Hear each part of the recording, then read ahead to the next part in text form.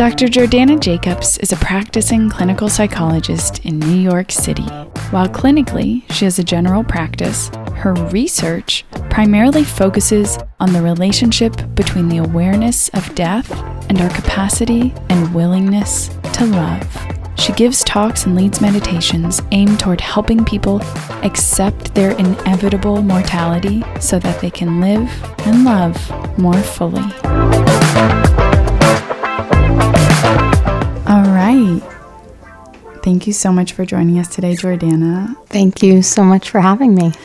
So to get started, I'd love to just have you talk a bit about kind of your background and how it is, because I'm sure everybody listening is wondering how it is that you came to talk about something so specific and so important, but also uncommon as this. Sure. So I think that this can best be described in sort of two stories. The first being that I would say that my family survived death or cheated death because of love. My great aunt was a Polish Jew living during the Holocaust, and she had false papers, and she was living in Poland and working, and she was pretending that she was a Catholic woman. And she met and fell madly in love with a man by the name of Rolf Peschel, who happened to be a German officer. And about 2 years into them dating, as she was pretending she was Catholic, she decided to finally tell him that she was, in fact, Jewish. And the story goes that he left for about 2 hours, and she had no idea whether or not he was going to turn her in to the Nazis. But he came back and he told her that he was deeply in love with her and that he would do everything he could to save her life and to save her little sister's life, who was my maternal grandmother, who was about 9 years younger than her. And Sandra, my great aunt, actually said, it's not enough to just save me. I need you to save the lives of as many Jews as you possibly can. And so he saved dozens of Jewish lives by continuing to provide them with false papers. And there's actually a tree planted in Yad Vashem in the Holocaust Memorial in honor of him. And I think he's one of a handful of non-Jews who there's a tree planted for.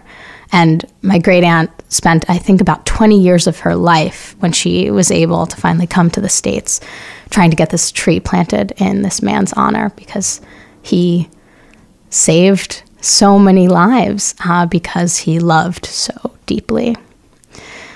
So I think I grew up hearing sort of endless stories about the relationship between love and death, about how I'm, ultimately believing that that's why I'm alive today.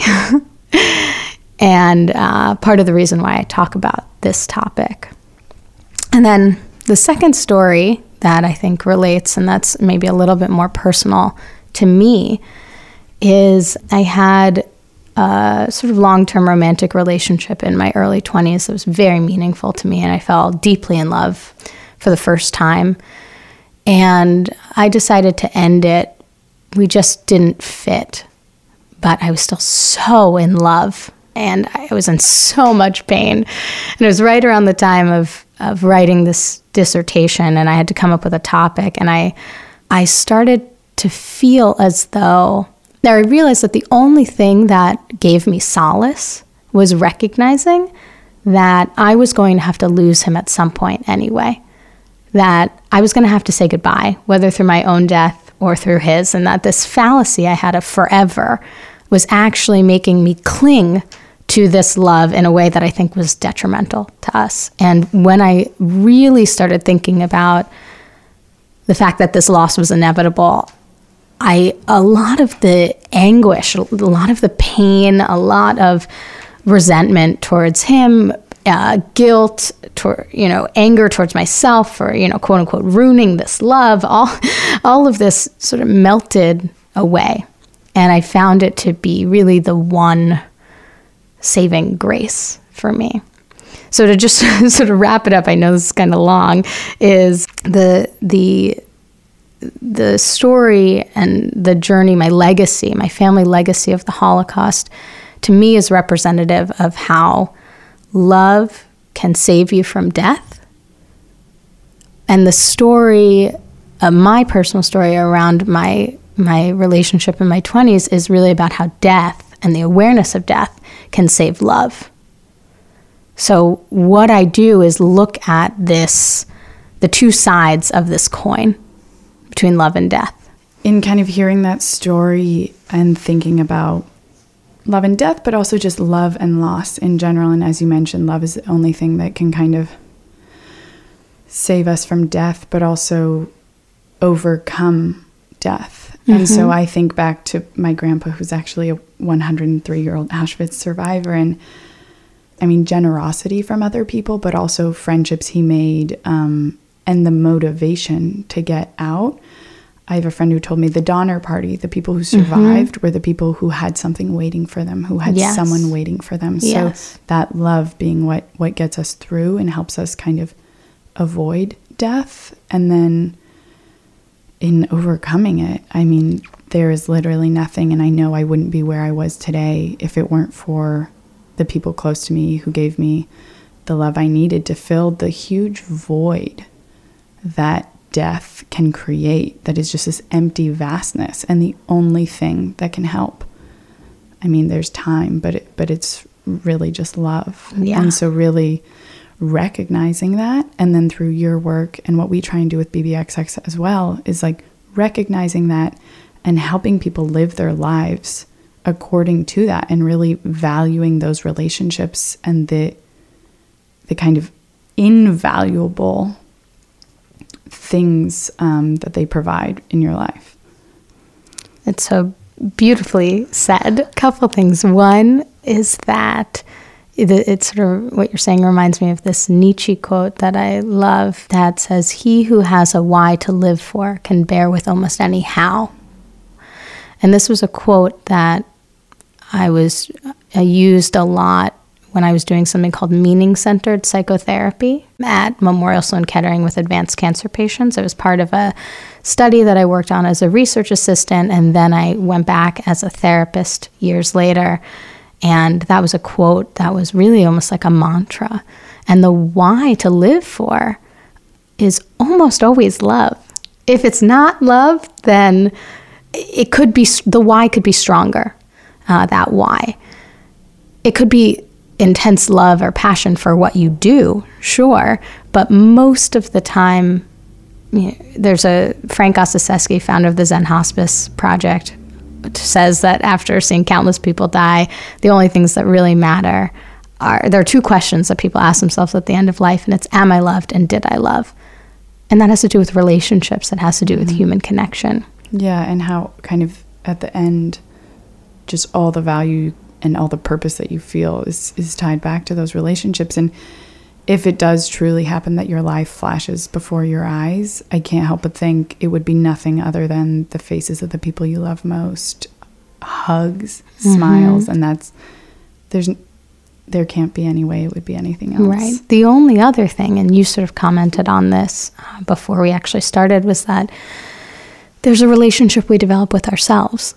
Mm-hmm. And I can imagine my life flashing before my eyes and seeing moments in which I felt deeply connected and loving towards myself. Like after a 10-day silent Vipassana meditation retreat, really feeling embodied. Or I'm trying to think when else, but there have certainly been moments in nature. I mean, you mentioned Chile. That's where you said you were? Chile, yeah. Yeah, I hiked a volcano in Chile, and I slid down the volcano. Was it Osorno? Maybe. It was years ago. I actually did some sort of Jewish trip, and you slide down. You hike up this volcano the entire day. I don't know if you've done it. Oh. And you slide down it almost like a bobsled. Amazing. And it was one of the most beautiful experiences of my life. So I could see that moment because I felt so deeply connected to myself and nature and so much bliss and joy. So I think that was a moment of really loving.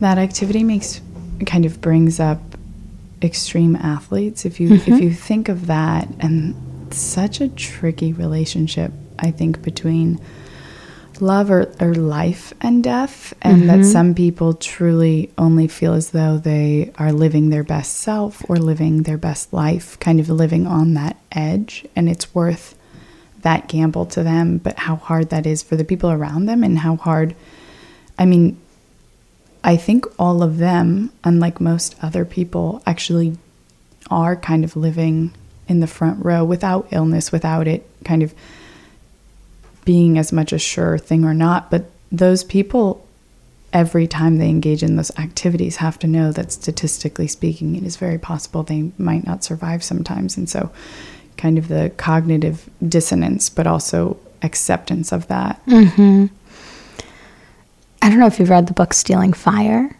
No. Oh, it's so good. I highly recommend it. It's about the various things we do to get into flow states. And they could be meditation, it could be sex, it could be cliff diving, all of these experiences that help us move out of the default mode of our brain and into a more sort of entropic state, or psychedelics is certainly one of them. They talk a lot about extreme athletes and how getting closer to these near-death experiences, makes you feel, first of all, you can't think. Your frontal lobe sort of shuts down. You're just doing. You're in survival mode, and how thrilling that can be, sort of to quiet the ever-present chatter in your mind. But I actually also think that a lot of what you're talking about has to do with control. So when you feel like you can control how close you get to death to a certain extent, and it's your choice to jump off the cliff, it's a very different feeling than when you've been pushed. Yeah. Or if you were diagnosed with cancer. These brushes with death are feeling like we're in control of them, whether or not we actually are, change everything, because it has to do with safety. Is it being done to me, or is this a choice? Right? So I talk a lot about death primes and bringing consciously and purposefully bringing thoughts of death into your awareness as a way to remind yourself that life is impermanent. Yeah, and that's a very different thing to have an alarm that goes off on your phone every day to remind you than if you were hearing bombs every day in the morning to remind you. Right? Yeah, and trying to think about how possible it is for people who haven't kind of had these firsthand experiences. How much can we really help them conceptualize how real it is and how kind of impending this is? And so you do certain death awareness exercises that I think is one example of how people can kind of do that. I don't know if it ever actually is enough to make up for having experienced it, but if you could talk a bit about those death awareness exercises. Sure. So ideally they're done in the context of real safety. And before I even go there, I want to comment on something you said about how death can be this great tragedy, or it can be something that really opens us up. Because this past weekend was in San Francisco at a Holocaust survivor's home. He was in his 80s, and he also survived Auschwitz. And my boyfriend and I were running a love and death salon series, and we had invited a number of people they're sort of like rock stars in the death world. So this woman that have created this conference called End Well, that's incredible. Another person who produced an Academy-nominated short documentary film that's on death, the head of palliative care at Stanford, all of these incredible people. And we just posed the question to them, what is this relationship between love and death? How can we better understand it? And ultimately the conclusion was that exactly what you just said, that death is inevitable, and there's two different ways to handle it. We can constrict and be terrified, or we can open up, and it can be this surrendering to both death and love sort of simultaneously. It can be this vehicle towards deeper love and meaning in our lives. So the real question is, what is that bifurcation point? How do we move from a place of fear to a place of opening? So I'm just wondering, from your experience with patients or in research, for those people who do find themselves sitting in the front row, what are kind of the different reactions you've seen and different kind of evolutions of those people's identity, be it for better or worse? I'm seeing a patient who has cancer and is now actually, within the last 2 weeks, is in remission. She's 30 years old and terrifying cancer and a rare form of cancer, married, and I started seeing her when she was still very much had cancer, and now no longer does. And her life has changed so dramatically in a way that she is able to really access her awareness of her mortality and has dramatically changed what she wants to do with her life. So there's that. And there are also people that I think have these experiences where they become aware of their mortality. People that have maybe cancer that is less life-threatening. Cancer is always life-threatening. It always brings up thoughts of mortality. But let's say you have stage 1 prostate cancer and you just want it to go away and you have surgery and it's done. A lot of people then react in sort of this different way where they then shove death under the rug even more. They had this experience, again, that's the like turning towards and opening and allowing versus the contracting and the closing. And then I would also say that there are people who become aware of death and they realize that when it comes to those questions, those 2 questions at the end of life, am I loved and did I love? And they realize that the partner that they're with or the relationships they have with their family are not allowing them to have those peak experiences of love. They'll distance themselves or they'll try to change it. So there are people that will have some sort of awakening around that and say, I don't want to be with my partner anymore. I'm not having that fulfilling relationship in the way that I know is possible or I'd like to hope and believe is possible. So I'm going to leave and I'm going to search for somebody with whom I can have that so that before I die, I can experience that kind of bliss.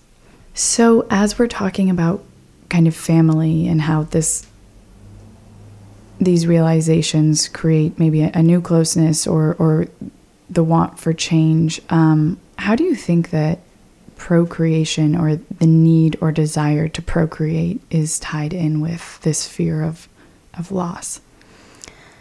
It's huge. So the studies actually show that when we are primed for death, so again, those thoughts of death are brought into conscious awareness, we want to have babies.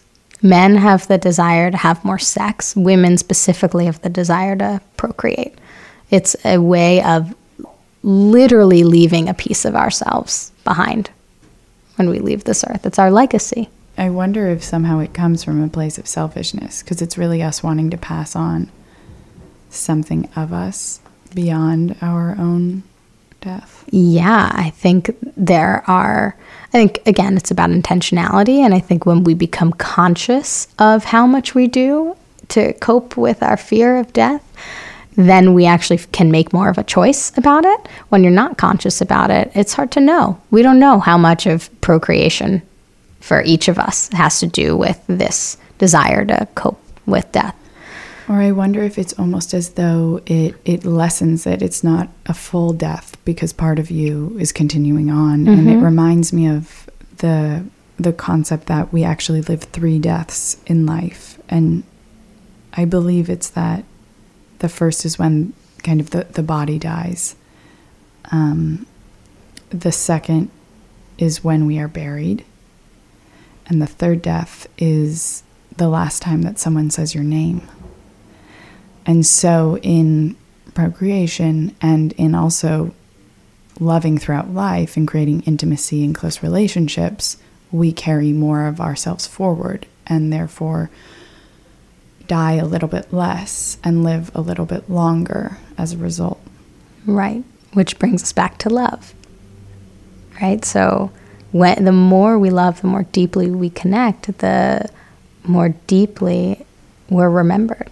And so I wonder how much of this could be evolution and how much of it could be cultural or sociological, and so how much maybe it's changed or evolved over the years, the strength of this fear or whatnot. And I'm not sure if there's research as to how maybe it could be different across cultures. Is it something just totally global, such as facial expressions, or is this something that kind of is could be different based on values or religion or communication, where in some places this fear is right in front of people's eyes versus being shoved under the rug? Totally. I mean, I studied abroad in northern India, and I started my real investigation into death and death awareness and how different cultures cope with death by living in a Tibetan community in Ladakh, which is the northernmost area of India.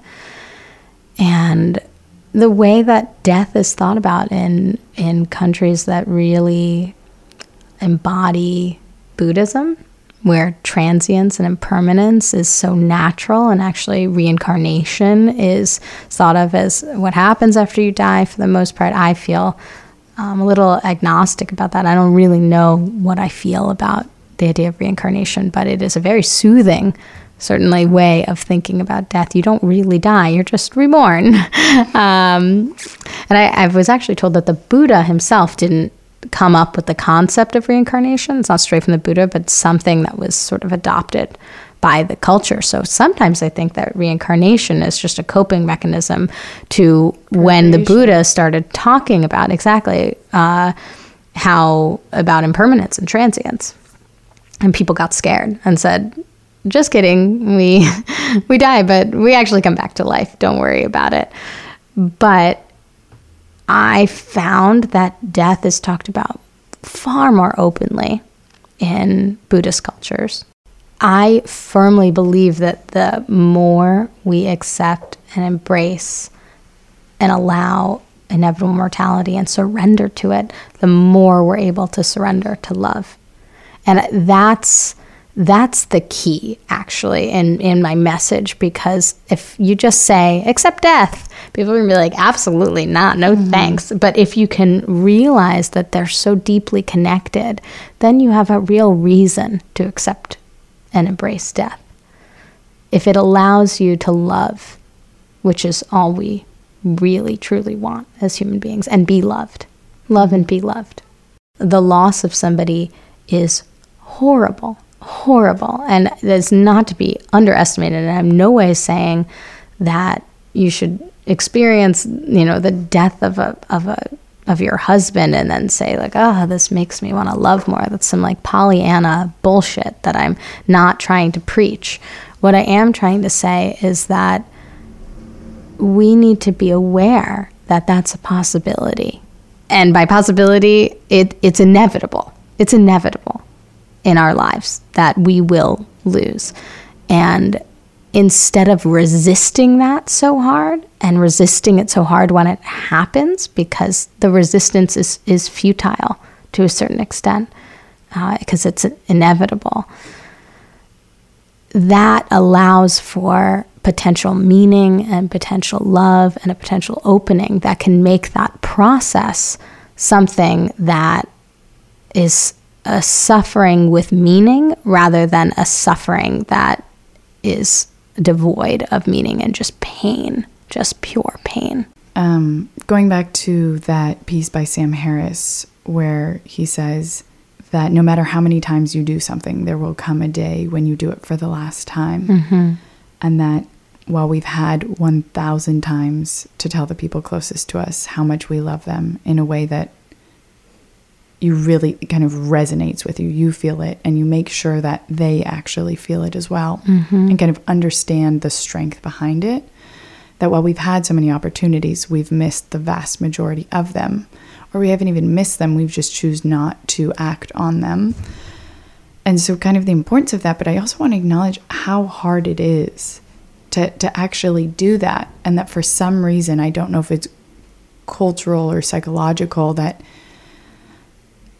I find myself wanting to do this so often, but it's not actually that easy without it being extenuating circumstances when you're in the front row, when there is a threat, and that it feels so much more genuine that when it's just every day on a Saturday morning at brunch and you want to tell your friend how much you truly care about them, or tell your siblings how proud of them you actually are in a real way that is so meaningful. It's not that easy. It's not that easy. And it like feels weird, or it feels kind of over the top. Right. But how can we get rid of that? And why is it that way? Because I think that's part of the reason we don't do it. And without that block, I think that actually people could change the way they live in their relationships and the communication in the way that we've been talking about. Yeah. Such a beautiful question. One is, I think, it takes practice. You have to practice this. So you have to practice really feeling it first. So that's why I think these death meditations or these death primes where you can really drop in and feel it, but to really like look at, sometimes, I just look at my hands and I'm like, this whole thing is not going to be here. Right. So practicing that death awareness so that you can really feel that love on a daily basis, so that when you say these things, they come from an embodied place, not from just this, like, I know I should be saying this. And two, I think just the way you described that sort of conflict, I would urge you actually just to be very open about your process whenever you say it. So if you're with your brother or something and you want to say it, be like, I want to say this, but feels a little awkward and weird because it's sort of out of the blue and I'm just meeting you for brunch, but I do want you to know how much I love you. Yeah. So to frame it by being really open about what the issue is for you and why you almost didn't say it, but why you really want to say it.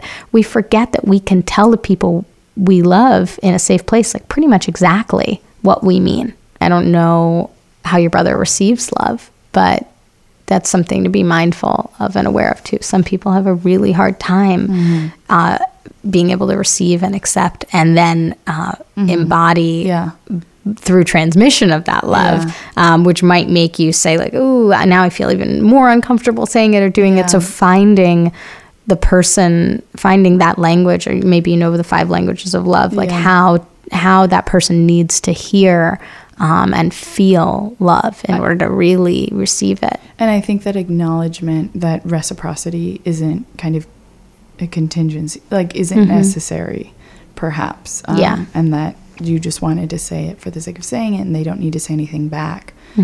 Or perhaps in certain cases you already know how they feel and that they have the same struggle. But you do know, because I think if we do go with all these missed opportunities at the end, if something happens to us, we wonder if the people did know if we hadn't said it.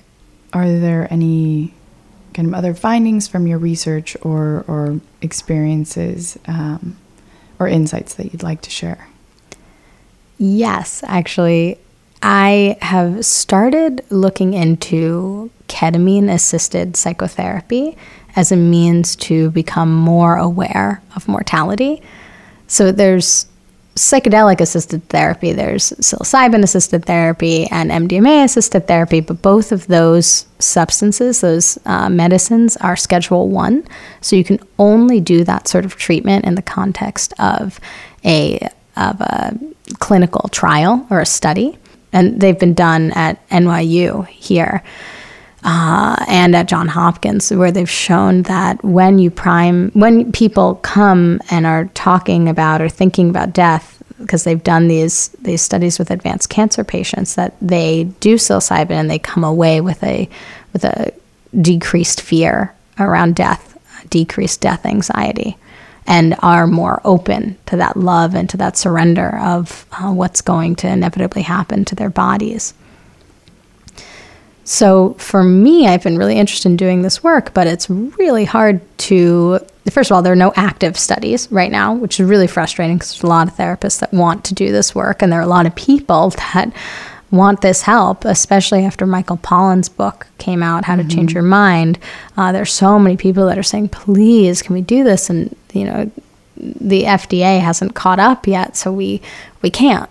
But ketamine is Schedule 3, which means that a psychiatrist can prescribe it to anyone. So it doesn't have, you don't have a full-on psychedelic experience like you would with psilocybin, where you're seeing visuals necessarily.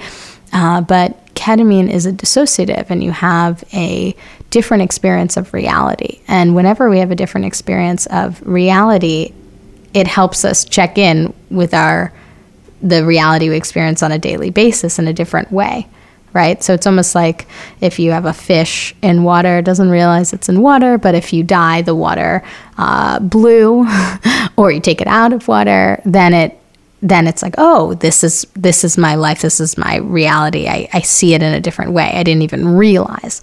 So these supplements or these medicines help us change our reality so that when we come back to this reality, we view it in a different way.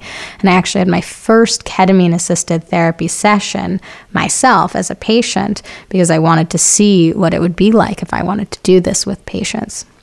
With a psychiatrist recently named Will Su, who does this. He has a company company called Kura, Kura. He does ketamine-assisted psychotherapy. And I had a session with him on Thursday, so just 2 days ago, and it was powerful. It was so amazing.